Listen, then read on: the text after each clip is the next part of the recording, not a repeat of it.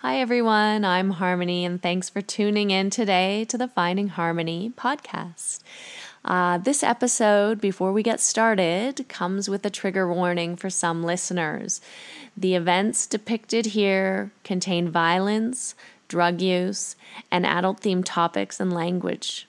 So some listeners might find the accounts retold particularly disturbing or distressing. We want to encourage you to practice self-care and also seek out the appropriate resources to help support you if needed. Also, if there happens to be other small little listeners around or sensitive ears, please be sure to use your headphones when listening to this episode, as it is not intended for children. So I know you're going to love it, and I want to get started right away. Thanks again for tuning in. Hi, thank you for tuning in to the Finding Harmony podcast with me, your host, Harmony Slater. Hi, welcome to the Finding Harmony podcast. I'm so excited to introduce our next guest today, Michael Case. This is Russell's mother. Well, I'm very excited to introduce you. I know that the two of you have met before. She is now also your mother-in-law. Yes. But I wanted to introduce you to your listeners. And so I just want to say this is on the phone with us today, Michael Carol Hicks, Fruchter Case Thorgerson Liedler. Is that correct? Oh, heavens. Heavens. That's a lot of names. Yeah, I don't use half a dozen of those, nor do I actually put claim to more than a couple. So you don't acknowledge a several. I don't actually, as you know very well, acknowledge several of those. Yes. So, Ma, you are, to me, you're always in my mind something fabulous, but also tragic. And I just wanted to give a brief, introduction. Kind of like a heroine, right? With an E a on heroine. the end. Yes. Yeah, just a tragic, Greek hero, a tragic Greek. Yeah. What mother could ask for anything more? Yeah. It's only boomers that use these gender nouns, but that's fine. So, so Ma, you are founder and CEO of the largest urology recruitment firm in the country. True. Which is amazing. You were born a Swedish Lutheran girl in Illinois and moved to Chicago to attend Michael Reese Nursing School. Which is a Jewish hospital. Or was, yes. Mm-hmm. Oh, shit. Okay. Well, that explains a lot, actually. You were there for a short time before converting to Judaism and marrying Catholicism. After Catholicism and married Cy Fruchter. Correct. You started a radio station and promoted rock concerts like Joe Cocker and Pink Floyd. Mm-hmm. You had a son, David. It's probably one son too many. No, Russell. You later married. Always has been a problem, but go ahead. You later married my father, William Case. You were entrepreneurial. I believe you share a felony federal record for distribution, though yours was no. That's been expunged. It was expunged. Yes. Okay. Yeah. You became later an executive. We really try not to mention that in case anyone's listening. No, we're moving right on. You became you became executive economic developer across the Midwest and married Phil Thorgerson, who was a bipolar fighter pilot and Vietnam veteran, who would often say that he had personally killed over 2,500 human beings. That's the one I don't acknowledge. Just for general. Because I married him under false pretenses, and I don't think that should count. It doesn't count. It doesn't count. Right. You then married. You then married the fabulous James Lederer. Lederer. The lead singer for the Womack Brothers, and that is where you founded your company in Austin, Texas. Correct. And finally, you are authorized to teach Ashtanga Yoga Level 1 by Saraswati Joyce. No, I'm not authorized to teach anything. No, she authorized you to teach the Surya Namaskar. My the thing that distinguishes me in the Ashtanga community is that as someone who could just barely finish sun salutations, went to India, paid an extraordinary amount of money to take Saraswati's class, and she gave me 5 postures the first day. So yeah, that was amazing. Yeah, that was fantastic. And you made several trips to India. Two. Yes. All right. Yeah. So it's a fabulous life. I remember hearing that Allen Ginsberg had bounced your son David on his knee. It was prior to David being born, and what you were hearing about his bounced body you parts, on his knee. what you heard about his body parts was that he had the smelliest feet I had ever smelled. No, Mom, that's Ken Kesey. Oh, that was Ken Kesey. Who wrote One Flew Over the Cuckoo's Nest. One Flew Over, yes. And so you're really not a hippie, are you? I was always an entrepreneurial hippie, and some people kind of think that those two things don't go together. I always thought they went together quite well, but because hippies are dirty. Well, honestly, to be serious for a second, at the time that the hippies were around, they were really considered by those of us who were radicalized, that the hippies were really considered slackers in the time, and they were kind of, scrounging for food and living in big groups of people together without showers. And I never really considered myself a hippie, but I did consider myself radical. And thus our radio show was named Radio Free Chicago. And working on that radio show were members from Chicago Seed, which was the radical Chicago newspaper at the time. And also working on every night we had to, each night of the week, we had a different group acting as DJ. One night we had, like I said, Chicago Seed. One night we had a radical women's lesbian co-op group, which schooled the Chicago Seed members, and really did a really excellent job on that. And very funny stories with that. And then we also had a DJ.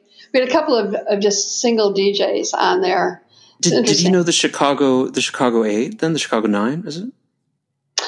We were there at the time they were there, but we didn't know them. In fact, I wanted to go down. That's a tight Jewish community in Chicago of radicals.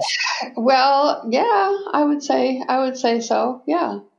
Because the music and the politics and the sexual relationships were all intertwined at that time. I mean, it was like sex, drugs, and rock and roll, right? So you had everybody. So you had those things all happening, and so they knew each other either through the politics or through the music, or through relationships. So it was pretty tight. Although, I mean, we were best friends with a number of Jewish people in Chicago at that time who had moved there following college at University of Michigan, friends of size. And they were anything but radical. I mean, anything but radical. So, there's always... Well, they smoked pot, but they weren't out demonstrating. And but everybody at University of Michigan at those times. I remember one time walking into the law at the University of Michigan. They had this great big... they called the Quad, and it had the law school there and all these buildings around a central kind of square. And if you went into the law school dormitories, just walking in, you would get stoned. I mean, it was thick with pot But smoke. that's what Lenny Bruce said, that the reason that pot will be legalized in 20 years is because all of the law students he knew were smoking pot and smoking grass. Yeah, but you have to also consider what he missed, I think, is the fact that all of those law students put in a lot of time and a lot of money to become attorneys. And then once they were making money, they didn't want to lose their income or their career by professing their use of pot. So everybody shut up and nobody talked about it anymore until now, until like the last 5-10 years. Now people are saying, oh yeah, legalize pot. But that was once everyone had already made their money and were retiring. So, what year was this that you were in Chicago? I started nursing school in Chicago in 64, in the fall of 64. And I was there. I moved back to Chicago I'd been living in Ann Arbor where I met Cy Fruchter. I moved. First husband, father of Dave. We moved back in 60. See, we got married in 60. So it would be like 69, I think. Yes, in 69. We moved back to Chicago then in 69. And that's when we had, well, let me ask you this, because I'm terrible with years. So what was the year that Woodstock was on? What was the year? 69. Yeah, 69. Okay, so we moved there in 68 then, the year before Woodstock. Because you had all of the Woodstock bands in Chicago before they went to Woodstock. Yes. Yeah. Well, what I want to talk about, because there's so much stuff to dig into, and there's so much fabulous stuff to dig into, but I really wanted to start with a tragedy, and what I remember about this is it was 1980. And we were in Illinois with my father, Bill, and David was with us. And I think I must have been 5, I think, if it was 1980. Mm-hmm. And I don't really know how to describe this, but for me, as a 4 or 5-year-old, it was really exciting. It was incredibly exciting to wake up in the house, and it was just riddled with cops. There were cops all over the house. Mm-hmm. The bedroom had been upended. The bed was on its side, and it was amazing to me what had happened. And I remember talking to you. And you had explained to me that someone had been in the house and gotten into a knife fight with my dad. And I thought that was amazing. Like, wow, Dad was in a knife fight. And I just wanted to know which is incredible that you were, knowing what I know now, capable of still parenting me in a positive way. And I just want to know if you could talk about what happened. Yeah, I can. I think it's always interesting to hear people's memories of things because people experience things differently, number one, and we can never really know how someone else experiences the same thing that we're experiencing at the same time and place. So it's interesting to hear your memory of that. To put it quickly in context, this was the year following the publication and of Truman Capote's book In Cold Blood. And for those of you who don't remember, aren't familiar with that book, because it was obviously 1980. That was a book that Truman Capote wrote. It was a true story about a couple of guys that broke into a family's home and tied them up and killed them.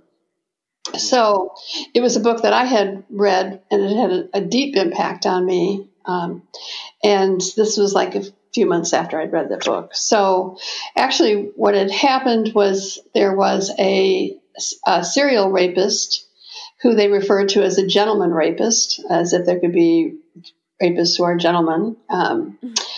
But he had been breaking into homes and raping the women following the train tracks through that part of the country. And I hadn't known that, but he had been doing that. I think so. That evening, Bill and I had been out dancing, and we had returned home, and you guys were asleep in the bedroom. We had what? You had a babysitter? Yes. Okay. No, we just left you there alone. Took the dog. It's the 70s. So much for parenting. I mean, that's what. I find it amazing that you think I was parenting you well following that, because I was in kind of a blur following that for a while. But in any case, he had broken into. We had come home.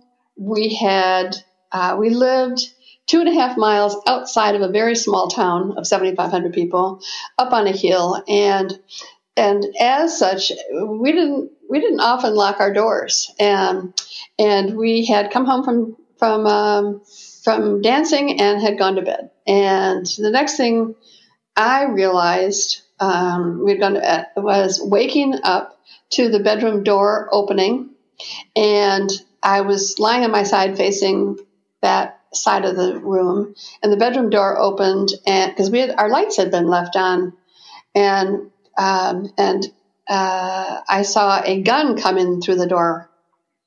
It was black. I will remember that. And I, the instant of something happening like that is just kind of almost non-accepting, because it's outside your experience. And so there was no reason to expect that someone would come in with a gun, or that a gun would come in by itself, or anything like that. And so I saw that gun. I was like, oh my God, it was like, this can't really be happening. And the guy came in with a gun, and he I don't know how much detail you're looking Yeah, for. keep going. Keep going. Keep going. What did he do? What did he do when he walked in? Well, he came in, and he tied up Bill, and he with a gun in one hand and a rope in the other, like.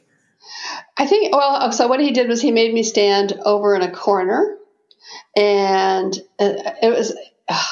So he made me stand over by the dresser, and he kept the gun on Bill, so that if I were to do anything, he could have shot Bill right as he was doing what he was doing. At that point, it's just a little. This isn't something I have thought about for very many years, so I don't remember exactly how he managed to tie him up with his gun on him. But I was standing there next to the dresser. My mother, a few months earlier, who was a private detective, had given me a bottle of mace, a can of mace, and it was right on the dresser next to me.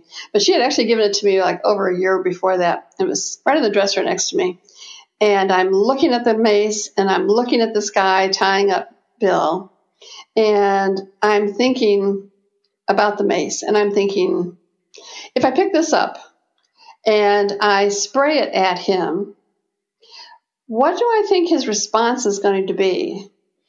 And at the moment that while I was thinking about it, he hadn't shot anyone.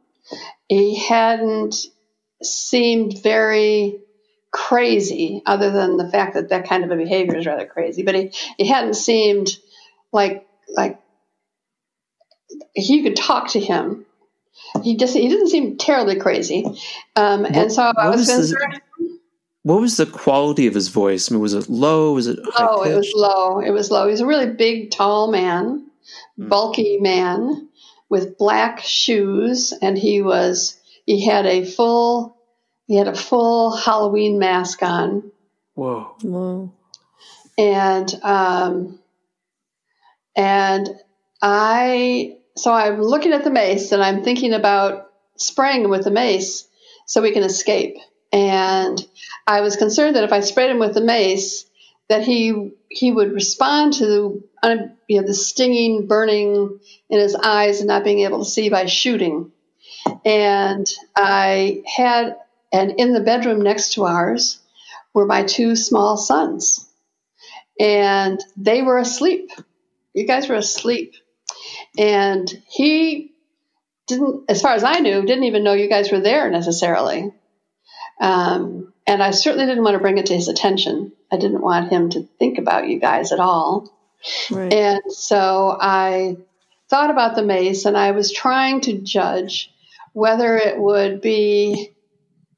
would keep my family safer by spraying him or by not spraying him. And plus, I wasn't sure it would work because it was over a year old. And so all those thoughts were going through my mind. And he tied Bill up, and then he asked me where my purse was. And when he asked me that, I knew in that moment, and I knew I was worried about it up to that point, but I knew in that moment that he wasn't after my purse, but was rather intent upon raping. And my purse was out in the living room. So that's what I told him. And so he made me go out in the living room. And I had heard that you should make sure that if you're attacked, that you should make sure that a person personalizes you. You shouldn't be a subject or an object. You should make him personalize you, and that would keep you safer. So I'm talking to him. I'm trying to talk to this guy, and he just told me to shut up, and he grabbed me by the neck and against the wall and grabbed me by the neck. And if there's one thing I'm terrified of, totally terrified of, it's rodents and strangulation. Those two things, actually, not one thing. Rodents and strangulation. Not necessarily in that order. Not necessarily in that order, but they're pretty close there because, as Russ will tell you, I was terrified of their guinea pig when they were little. I couldn't.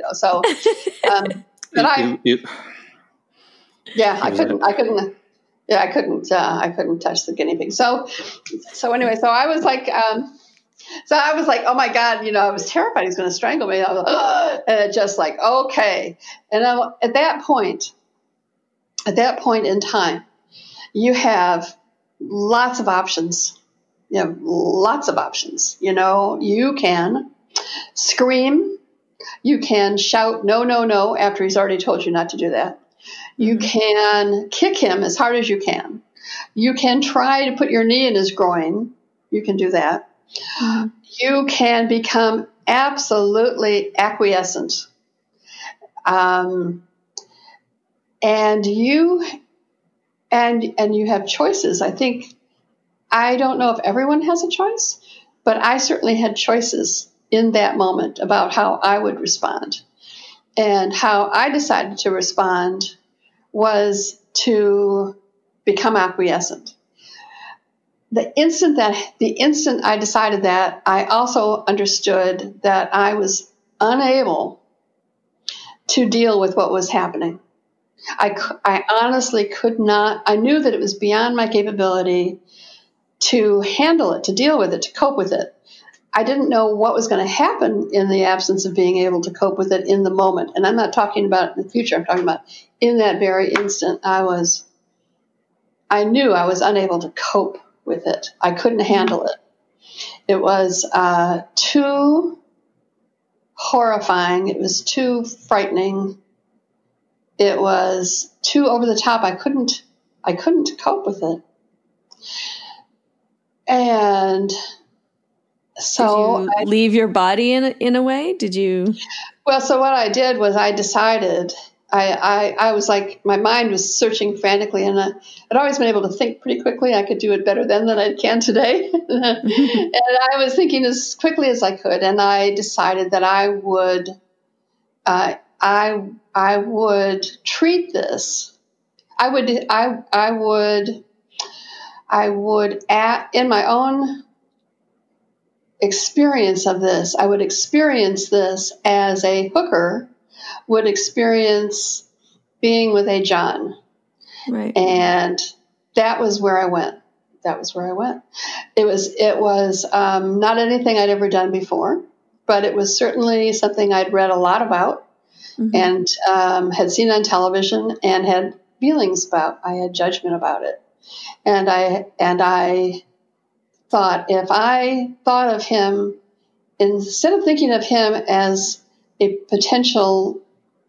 as someone who could potentially kill me, right. If I thought of him instead as a John, that I would have some control, because in my mind, at least, a hooker is someone, she takes money for it. Yes, he's using her, but yes, she's using him. And so there's control in it. And obviously I didn't go through this long thought process in my mind. It was just what it was. And so I decided that's how I was going to think about it. And that's exactly how I thought about it. And I don't know if I could have handled it if there had been intercourse, but what he wanted was a head job. So that was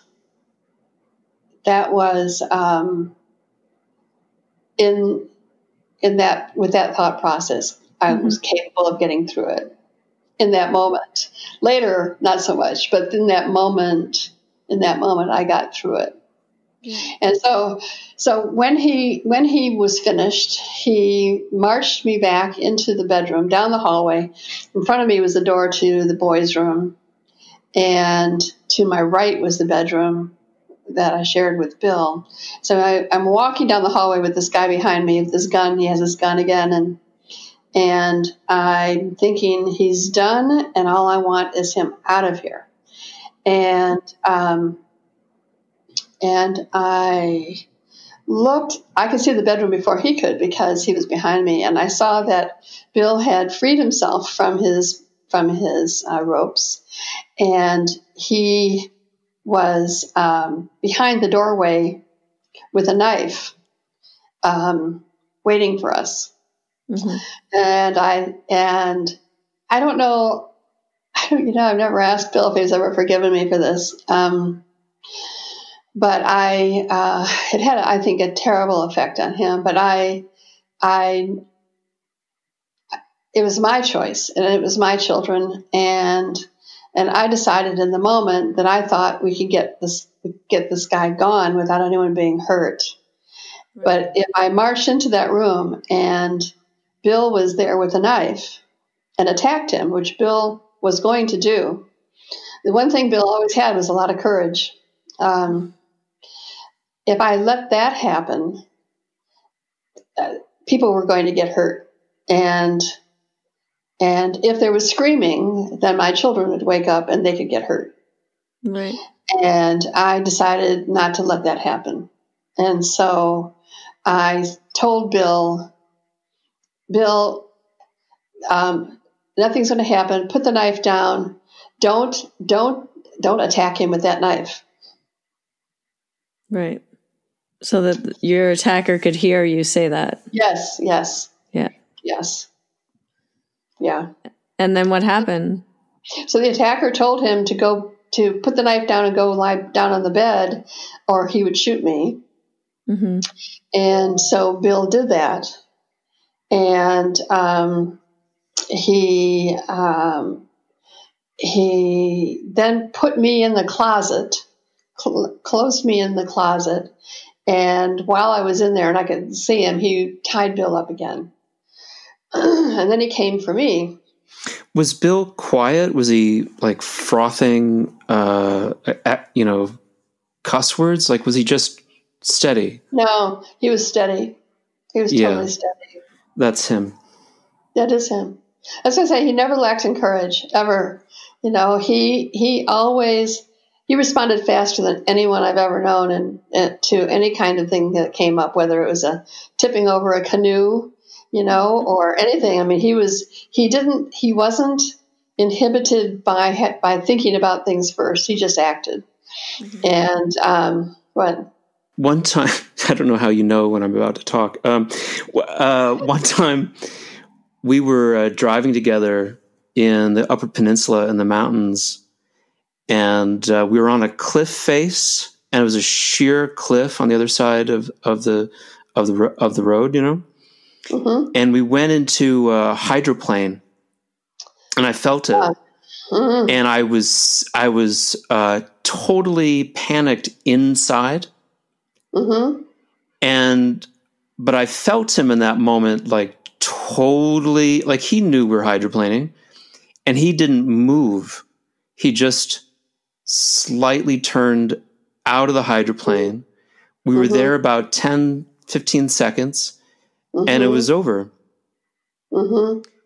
And he didn't say a thing about it. And I said to him, "I was like, so that's what you do?" He said, "Yeah, you just stay cool." Yeah, absolutely. I always felt very safe with him. We had a really bad accident when I was carrying you when I was pregnant with you, and we were in a little Porsche that I hit. I was in a little practically brand new Porsche. Yeah. And we were following a You'd been given that Porsche by like some mobbed up guys. Oh, heavens, the seventh. I'm sorry. By a schizophrenic. No mobbed up guys at that point. That was a different story. But anyway, but we were in this Porsche. We were following this police car that was following a semi truck when he had pulled out to pass, and so had the police car, and we were going to pass the semi, and it was at night, and it was raining, and when we did, this drunk woman pulled out coming the other way and came head on at the police car. And so the police car had kind of veered to the left to try to avoid this woman. And Bill was driving, and he gunned it. He did not slam on it. He gunned it, and he tried to slide through between the police car and the semi, and he made it right up to the front of the semi when we all ended up stopping. Everyone was wearing seatbelts. Nobody was hurt. And it was this big crash. That's just Bill, though. He just responds, you know, he's, yeah. Well, back to this morning, this night, I guess Bill had been locked into the trunk of the Pontiac Sunbird. The guy brought us out. He made us go back out of the house. Bill with his hands tied behind him, and he made us go out to the back, out to the driveway, and where our car was, and open the trunk. And was it Pontiac Sunbird? It was a Pontiac Sunbird, little brown Pontiac Sunbird. Yeah, I remember that car. And he told Bill to get in the trunk, and he told me to get in the trunk. And I said no. I wasn't going to get in that trunk because, as far as I was concerned, if I got in that trunk, I didn't know when anybody would be able to find us or if we'd be able to get out. So I wasn't getting into the trunk. And I remember intentionally making myself sound a little hysterical about it. But I wasn't feeling hysterical. I was feeling very, very cold about it. I was not getting in that trunk. And Bill told the guy, listen, he said, she's afraid of small spaces. She's afraid of small spaces. She won't get into this truck. And he picked up on my whole argument, you know, and so the guy locked Bill in the trunk and took me back in the bedroom, put me in the closet and told me not to, and pushed kind of a dresser in front of it and told me not to move, you know, for half an hour. And then he left. So he left, and I got out, and I got Bill out, and we went to a neighbor's, and we called the police, who arrived. And they arrived, and I still had not told anyone what had happened to me, and Bill didn't know. And I realized I was going to have to tell someone what had happened to me. And that's, Russ, you and I were talking last week about what kind of effects that events can have on your life. Yeah. And that was the first of the effects that the event had on me, was I did not want to tell anyone what had happened to me. And I couldn't say the word, and I didn't know how to tell anyone because it was too outside the pale. It was too dramatic. It was too bizarre that had happened. And it was so unreal. It was just so horrific that I couldn't at first tell anyone. And then I told them, and then all the things you hear about began to happen. All of the numerous detectives that want to hear all the juicy details, and the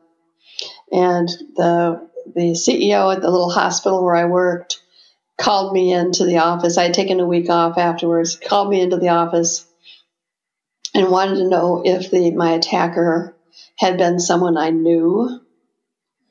The newspaper where I had worked before I worked at the hospital and where I had friends wrote about it on the front page and used my name.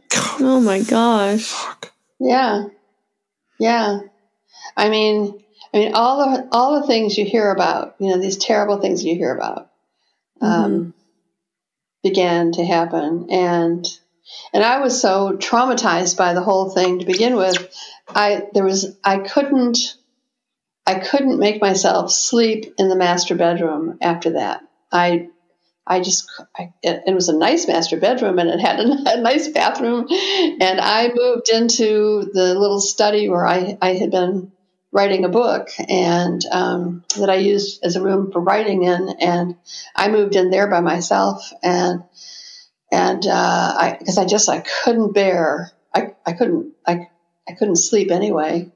I was terrified of closing my eyes, and for weeks afterwards, I felt like I was in a walking nightmare.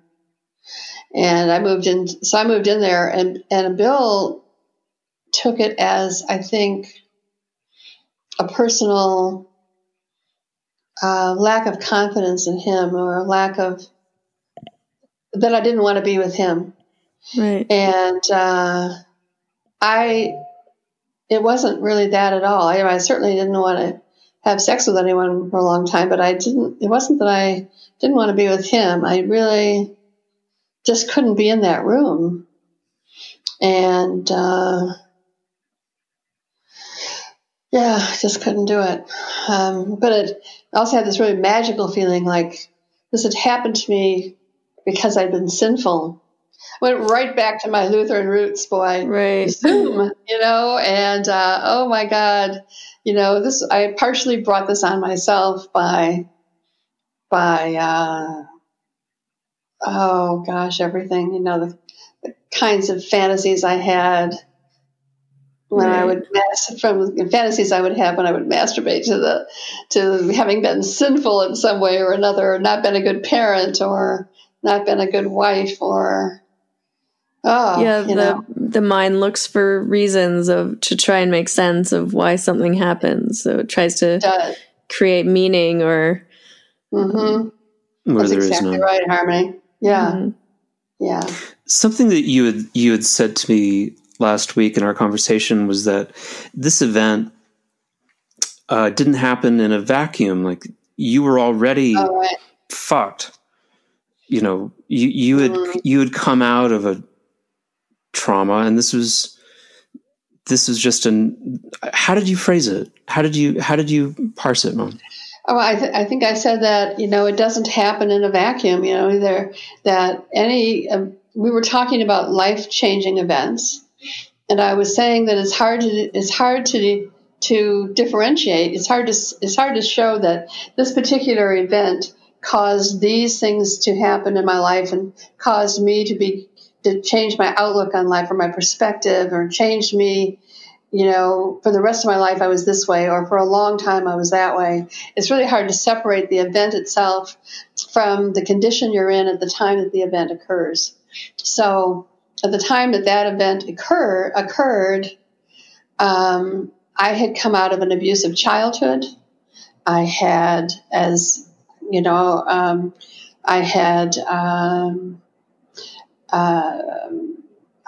was back in the town. I had left that whole area to go away to school, and then to go away to move to Ann Arbor and meeting Cy and moving to Chicago, and had found myself in a situation where I had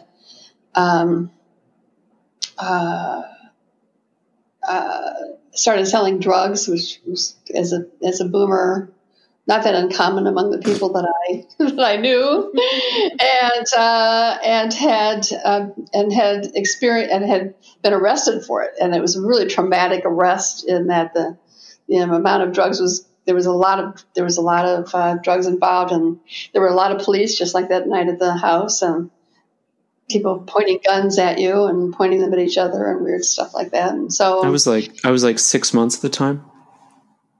You were about 6 months old at that time. Yeah. I remember you told me you were hiding in the closet with me. Then decided to come out. No. I had made sure that you and your brother were not at the house when that happened. Shit. I thought David was gone, but I was there. No. Oh, okay. Yeah. No, I wasn't going to, no. I wasn't being a very good parent in what I was doing, but I at least didn't have you at the house. For that particular deal. Yeah. Yeah. Okay. So again, anyway, what I was trying to say is that I was really I was a person experiencing a lot of PTSD in my life at that point. And I'd been really traumatized and really was making a lot of fairly bad decisions about things. Doing my best at all times to be a good parent and a good and to be able to support you guys and give you what I wanted you to have, which was a middle class lifestyle. But I was unable to do it as well as I could have been if I had been able to get a lot of therapy by that time. And I couldn't. I was still really struggling. And then when that happened, that trauma, that PTSD, falling on top of what I was already doing, just put me into a downward spiral psychologically that it probably took me 20 years to overcome.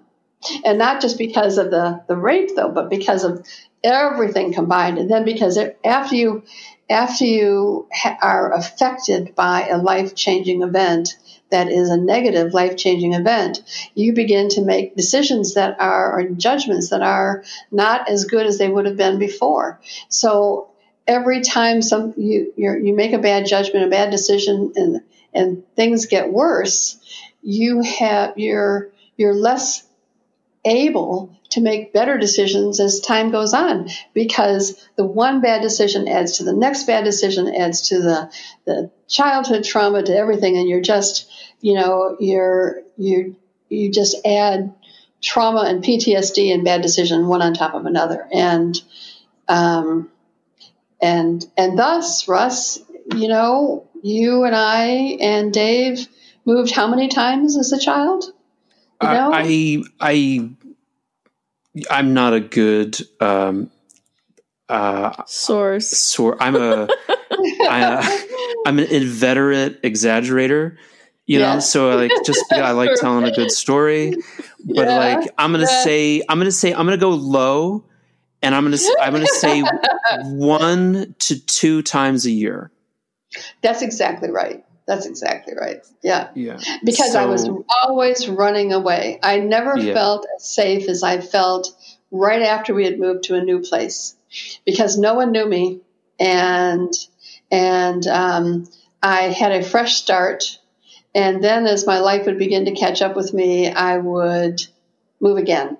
And I was always trying to make more money in each move so I could justify it. You always want to justify those things. But yeah, one of the things that people with a lot of PTSD do is they run rather than, everyone has problems in their life all the time. There's a little trauma that you have to deal with, or your water heater gives out, or something happens, It doesn't have to be very much if you have a lot of trauma. And so rather than staying and dealing with it, coping with it, having trouble in a job, and rather than working with my boss to correct that trouble, I would go and get a better job, while I still had a job. Yeah, and fuck 'em. so, Let's go.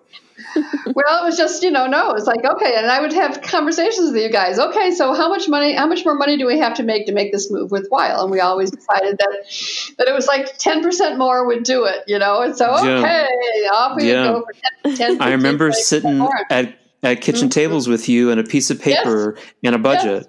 It's like, well, exactly right. What do you think? It's like, yeah, I don't like the people at school anyway. Let's fucking get out of here. Exactly. And off we would move to a new community and a nice house and right? And and so off we would go. And so 20 years of just like, just running away. And I think the only thing really that stopped me was meeting my present husband, Jim, and Jim saying to me, if you want to be with me, just keep in mind, I will not move out of Austin. No, the two of you did something really, really interesting, and I'm really impressed by it. Oh, my. The two of you bought MDMA or ecstasy from my brother and went to town.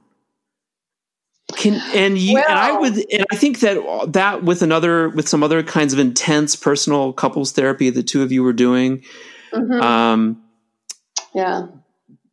But you guys seem to kind of come out of it a little bit.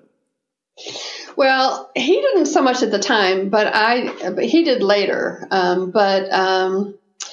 I had been in therapy from the time I arrived here. Practically, I've been in therapy most of my life, and sometimes if we moved quickly, I didn't have time to get into a therapeutic situation with anyone, and there were a lot of bad therapists out there. But I was seeing a therapist here. We had started seeing a therapist for couples therapy, thinking about getting married, and then I continued on by myself with him. And Alan. Mm-hmm. Yeah, that's right. And I was working really hard at it. I was really working hard at it. And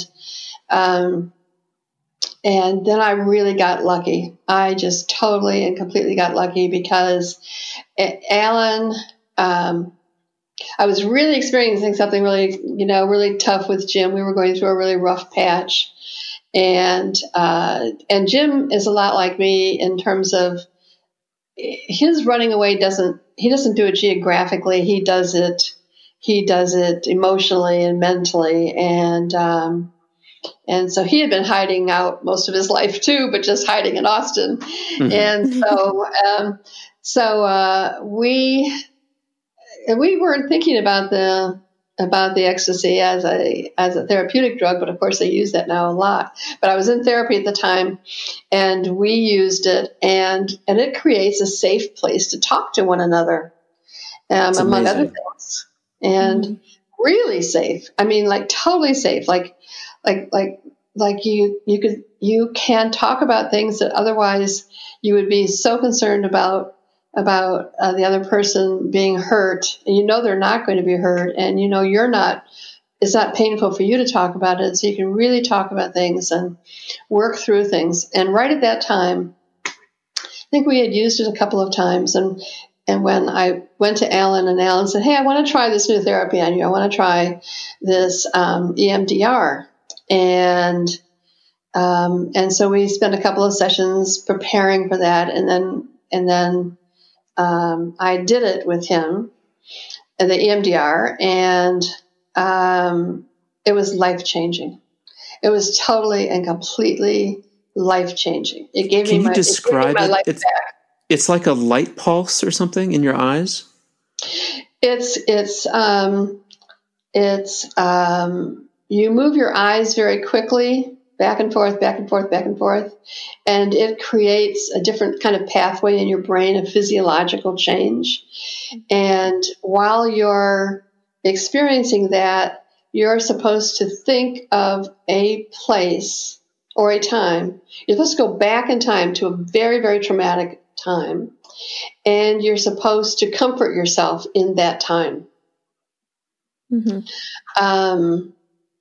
And they use it, at that time at least, they were using it a lot on soldiers that were coming back with PTSD, and people that had been involved in like horrendous, kinds of warlike situations and stuff. So I did it, and I always kind of describe it as, prior to the EMDR, even with all the therapy I'd had, it was always like, if you could imagine a stove with 4 pots of boiling water, big pots of boiling water on that stove, and the fire up high, and you have 3 lids, and the 4th pot without a lid is boiling over. So you grab one of the other lids is on a different pot, and you put it on that pot that's boiling over. And that goes down a little bit, but meanwhile, you've got another pot here that is still boiling over, and it starts boiling over. So you grab another pot, another lid, and you slam it on that pot, and you never have enough lids to go around. And so your life is always, like a pot of boiling water boiling over, and and that heat is up all the way on 10, and your pot's boiling over, and there's nothing. And so you learn a little bit in therapy how to make it take longer before that pot boils over, not to respond, not to react too quickly, but you don't ever get the heat turned down. You never get the heat turned down. That heat's always fucking right up there, full speed. And so it's always tough. So what happened with the EMDR was it turned the heat down low. It didn't turn it off, but it turned the heat down low. And then at that point, it allowed me to do the work I needed to do to learn how to manage my emotions and my mindset, my outlook, my perspective on things enough that I could create new pathways of thinking and feeling that were not destructive. And it took me a year after that, just jerking my mind away from those old comfortable pathways of destruction, self-destruction, into this new healthier pathway. It took a year of really working hard every day, having to grab that mind and that emotion and pull it over here to a path I was trying to develop. And of course, there are still times that there are still things that can still trigger me, but very few and very far between. And just rodents. Different rodents. Mom, you told me at the time that after the ecstasy and after the EMDR, you'd said that it was the first time that you'd felt joy your heart in 30 fucking years. Oh, longer probably, Russ. I was really joyful when I was married to Cy in the early days. But prior to that time, my childhood was so unhappy. I went through a period of time in 5th grade where I didn't smile for a full year. And so you could smile again. I could smile again. And so the ecstasy, takes the fear away, right? And I felt joy for the first time. And all I wanted to do was to do it over and over and over again, because joy is a good thing. Joy is joy. Joy is really amazing. And, fortunately, for me, it doesn't work that way. So I didn't get messed up with it. It's amazing. It was amazing for me because it felt like the way that you described it was really interesting, because it felt the same way for me. It felt like I had a leash around my neck that prevented me from talking or asking for anything that was important to me. Mm-hmm. And it was like someone had taken the leash off of my throat, and I could finally speak. Mm-hmm. Mm-hmm. And it was so much for good parenting by your mother, huh? Yeah. It's you and I, as mom, you and I were going through this together, as we've often said. Yes, that's true. That's so true. Yeah. And so I could speak and like I could really start healing because I could say, you know, what my needs were, and like the Hendricks method, right? That you gave to me, like how to ask for the love that you need. Right. You could ask for it because you could fucking talk finally. Right. And then also, like, I'd never thought that I needed to do ecstasy anymore because it was like, I could always feel it. Like it was right there. That sense of joy was always just right. That the sensation of pleasure was, I was there. So like, why do it again? You've already taken the fucking leash off. Yeah, which is why I fucking talk so much about everything. If I had my druthers, as they would say, if I had my druthers and I knew it wasn't going to give me a heart attack or a stroke or something, I would do it again. I would just, tomorrow maybe or tonight. I mean, it's an amazing sensation, you and I, we were talking last week about, you had kind of confused in your last podcast.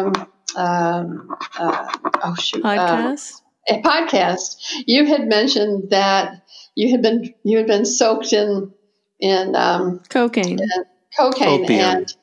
And that when you were conceived, that I had this opium dream that was with Jesus, and I had to correct that, of course, because Jesus was not there during. No, Jesus came to you when I was conceived. Later, no, not when you were conceived. Later. No. It was a thing it was an experience that I'd had later, and it was just out of nowhere. I had a dream. I woke up from a dream one night and experienced Christ saying to me. And in the dream, I was being chased. And I was terrified in my dream. And I woke up from the dream, and this voice said to me that I absolutely was completely certain was Christ saying to me, "These are the things you must give up if you are to come to me." And I knew that what I was being told was that I had to give up fear. And it was for 20 years something I totally and completely believed, that it was Christ telling me that I had to give up fear. So fear had been this driving emotion, a driving force in my whole life. And I think it is everyone's. I think that sometimes to a greater or lesser degree, and it has greater or lesser effects on us. But fear is this terrible thing. And so when and it makes you save money, which is a good thing, and it makes you, courageous. It makes you ambitious. It makes you a good parent. I mean, lots of things that fear does that are positive things, but it also has a lot of really negative effects on people. And of course, in your PTSD, that's incredibly negative, and it destroys lives. And so the thing about ecstasy is that the fear is gone, right? It isn't like acid where you can become terrified and have a terrible trip, it's just you're without fear. What an amazing experience, and especially for someone who spent most of their life terrified. It was really. Yeah, and that's why you started taking your Jewish children to church. That's why. Oy gevey. Yeah. It's amazing, especially those unconscious fears, how they drive us, and how people who are really smart know how to play upon those unconscious fears to make us vote certain ways or buy certain products. It's really incredible. It's fear is such a powerful motivator. It's probably the most powerful motivator. Yeah, it'll make a country kill all the Jews in the country, right? Exactly. I mean, it's a terrible thing, and I think there's no way in a lifetime to be without fear, because the bottom line on it is that the thing that we fear most is death, and we all die. So that's but then, there's lots of other things to be afraid of too. Like rodents. Like rodents. Or like taking care of your children, mommies. Oh, boy. I'm with you. I don't like those rodents either. I think they're really creepy. It should start with the care and concern for your sons. But anyway. Well, and think about this, Russ. Seriously, think about this. Think about being a young woman who, without a college education, 2 years of nursing school that didn't give her anything, and 2 children she loved above anything else on this planet, anything else in life, and wanting absolutely the best things in life for them, and not knowing how you're going to provide for them. That's scary. That's really, really scary. And that's what a good part of the country now is. It's all these single mothers out there who have lost their jobs right now. That's what they're experiencing. While our blessed GOP is dithering about whether to give them too much money. I just so just like look, so a big part of the GOP, a big part of the GOP makes up our listening audience. So I just want to be careful there. Okay. And I also want to say, like, to come out of that and to be a titan of industry is phenomenal, and it's incredibly emotional and dark to talk about what happened. And I just can't say enough how proud I am of you. Oh, Russell, you make your mama really teary. He's teary too. I think it's beautiful. You touched upon really some of the essence of yoga in your recovery, the training of the mind to have new patterns, to think new ways, to create space between, what's happening around you and your reaction to it, to have a little space there so you can respond in a new way. And then also this fear of death, that drives us, that drives our desires or our aversions. And this abhinivesha, they say in the Yoga Sutras, that's inherent, it's something we're born with. Basically, it's our innate tendency, and how the practice of yoga, the practice of training the mind or creating this space can help us to overcome this fear, these unconscious fears. And I think, what you've done through the therapy, through, even the ecstasy, the opening of that mind, the connecting to your innate joy. Because that joy isn't artificial. It's something that's in you that you can connect to at any point in time. We just sometimes don't know how to do that, and we lose how to do that. And we need things that help us find how to do that. And I think it's really beautiful that, you found the path back to yourself, and then you built a whole new beautiful life. I was just really lucky, Harmony. Really, really, really lucky.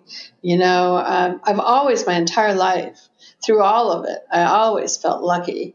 I felt lucky because I had my children. I felt lucky because I had God. I felt lucky because I just was very lucky that I was a pretty bright person, and that gave me some options, some tools that not everyone had. And I also always felt lucky that, I'm one of 5 kids, and I wasn't the only child in my family that was abused. And so of the 5 of us, though, I was a fighter. The sister who was next in line to me was a pleaser. She wanted to please people, and I wanted to fight them. I wasn't going to try to please them so they wouldn't hurt me. I was going to prevent them from hurting me by fighting them. So I was a real fighter, and I had the brains, and I had that fighting attitude. In fact, one of the things in EMDR, I wasn't going to do it at first. I didn't want to give up my defenses and therapist had to talk to me really hard about how I could actually do better without all of these defenses. I had found a way to protect myself from life, and I was unwilling for a while to take a chance on a different way. Thank goodness. I was really lucky that he talked me into it, and I was lucky that I had that therapist who gave that to me. So my attitude throughout my life has been that I've been really lucky, really lucky. Do you recognize yourself in Harmony? The first time I met Harmony was at a restaurant in San Francisco, right? Yeah. And I just liked her so much.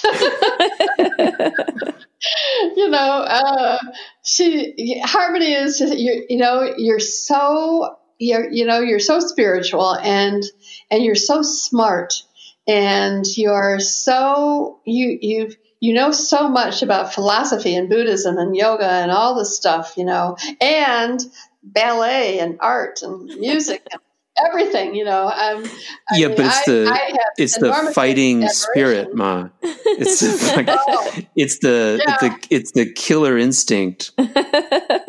I remember one time, one of the first times she was here, and something was going on. She was in the house with you and I, and I don't know what you were doing, but she got cranky.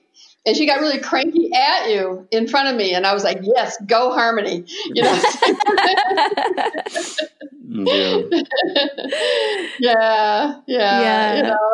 I remember when my football coach started punching me in public during a game, and you turned to your friend and said, "Only my son could make someone that mad." I think that's one of your stories. No, yeah. Or it's one I've forgotten at least. Anyway, yeah. But you have an enormous ability to do that. Yes, it is true. we're gonna have to close this up. And so what happens here is that we all Harmony's going to take us out, and then she's going to play Nick's music. So you have to stay really quiet during that. Okay. And then we'll let you know when you can start talking again. Okay. Okay. All right. Do you have anything to finish up with, Harm? Well, we're just so happy that you shared your story with us and shared yourself with us and this time, and came on our podcast to enlighten our listeners with your experience and your wisdom. And so thanks for joining us today. Well, thanks for asking me. I think that the more that people share their stories, maybe the fewer stories there will be to share. It's important to get stuff out there. And I love you both very much. And so I'm happy to do it. Thank you. Love you too, Mom. Thanks for listening to this episode of Finding Harmony with me, your host, Harmony Slater. You can find out more information on my website, harmonyslater.com. And I look forward to connecting with you again soon.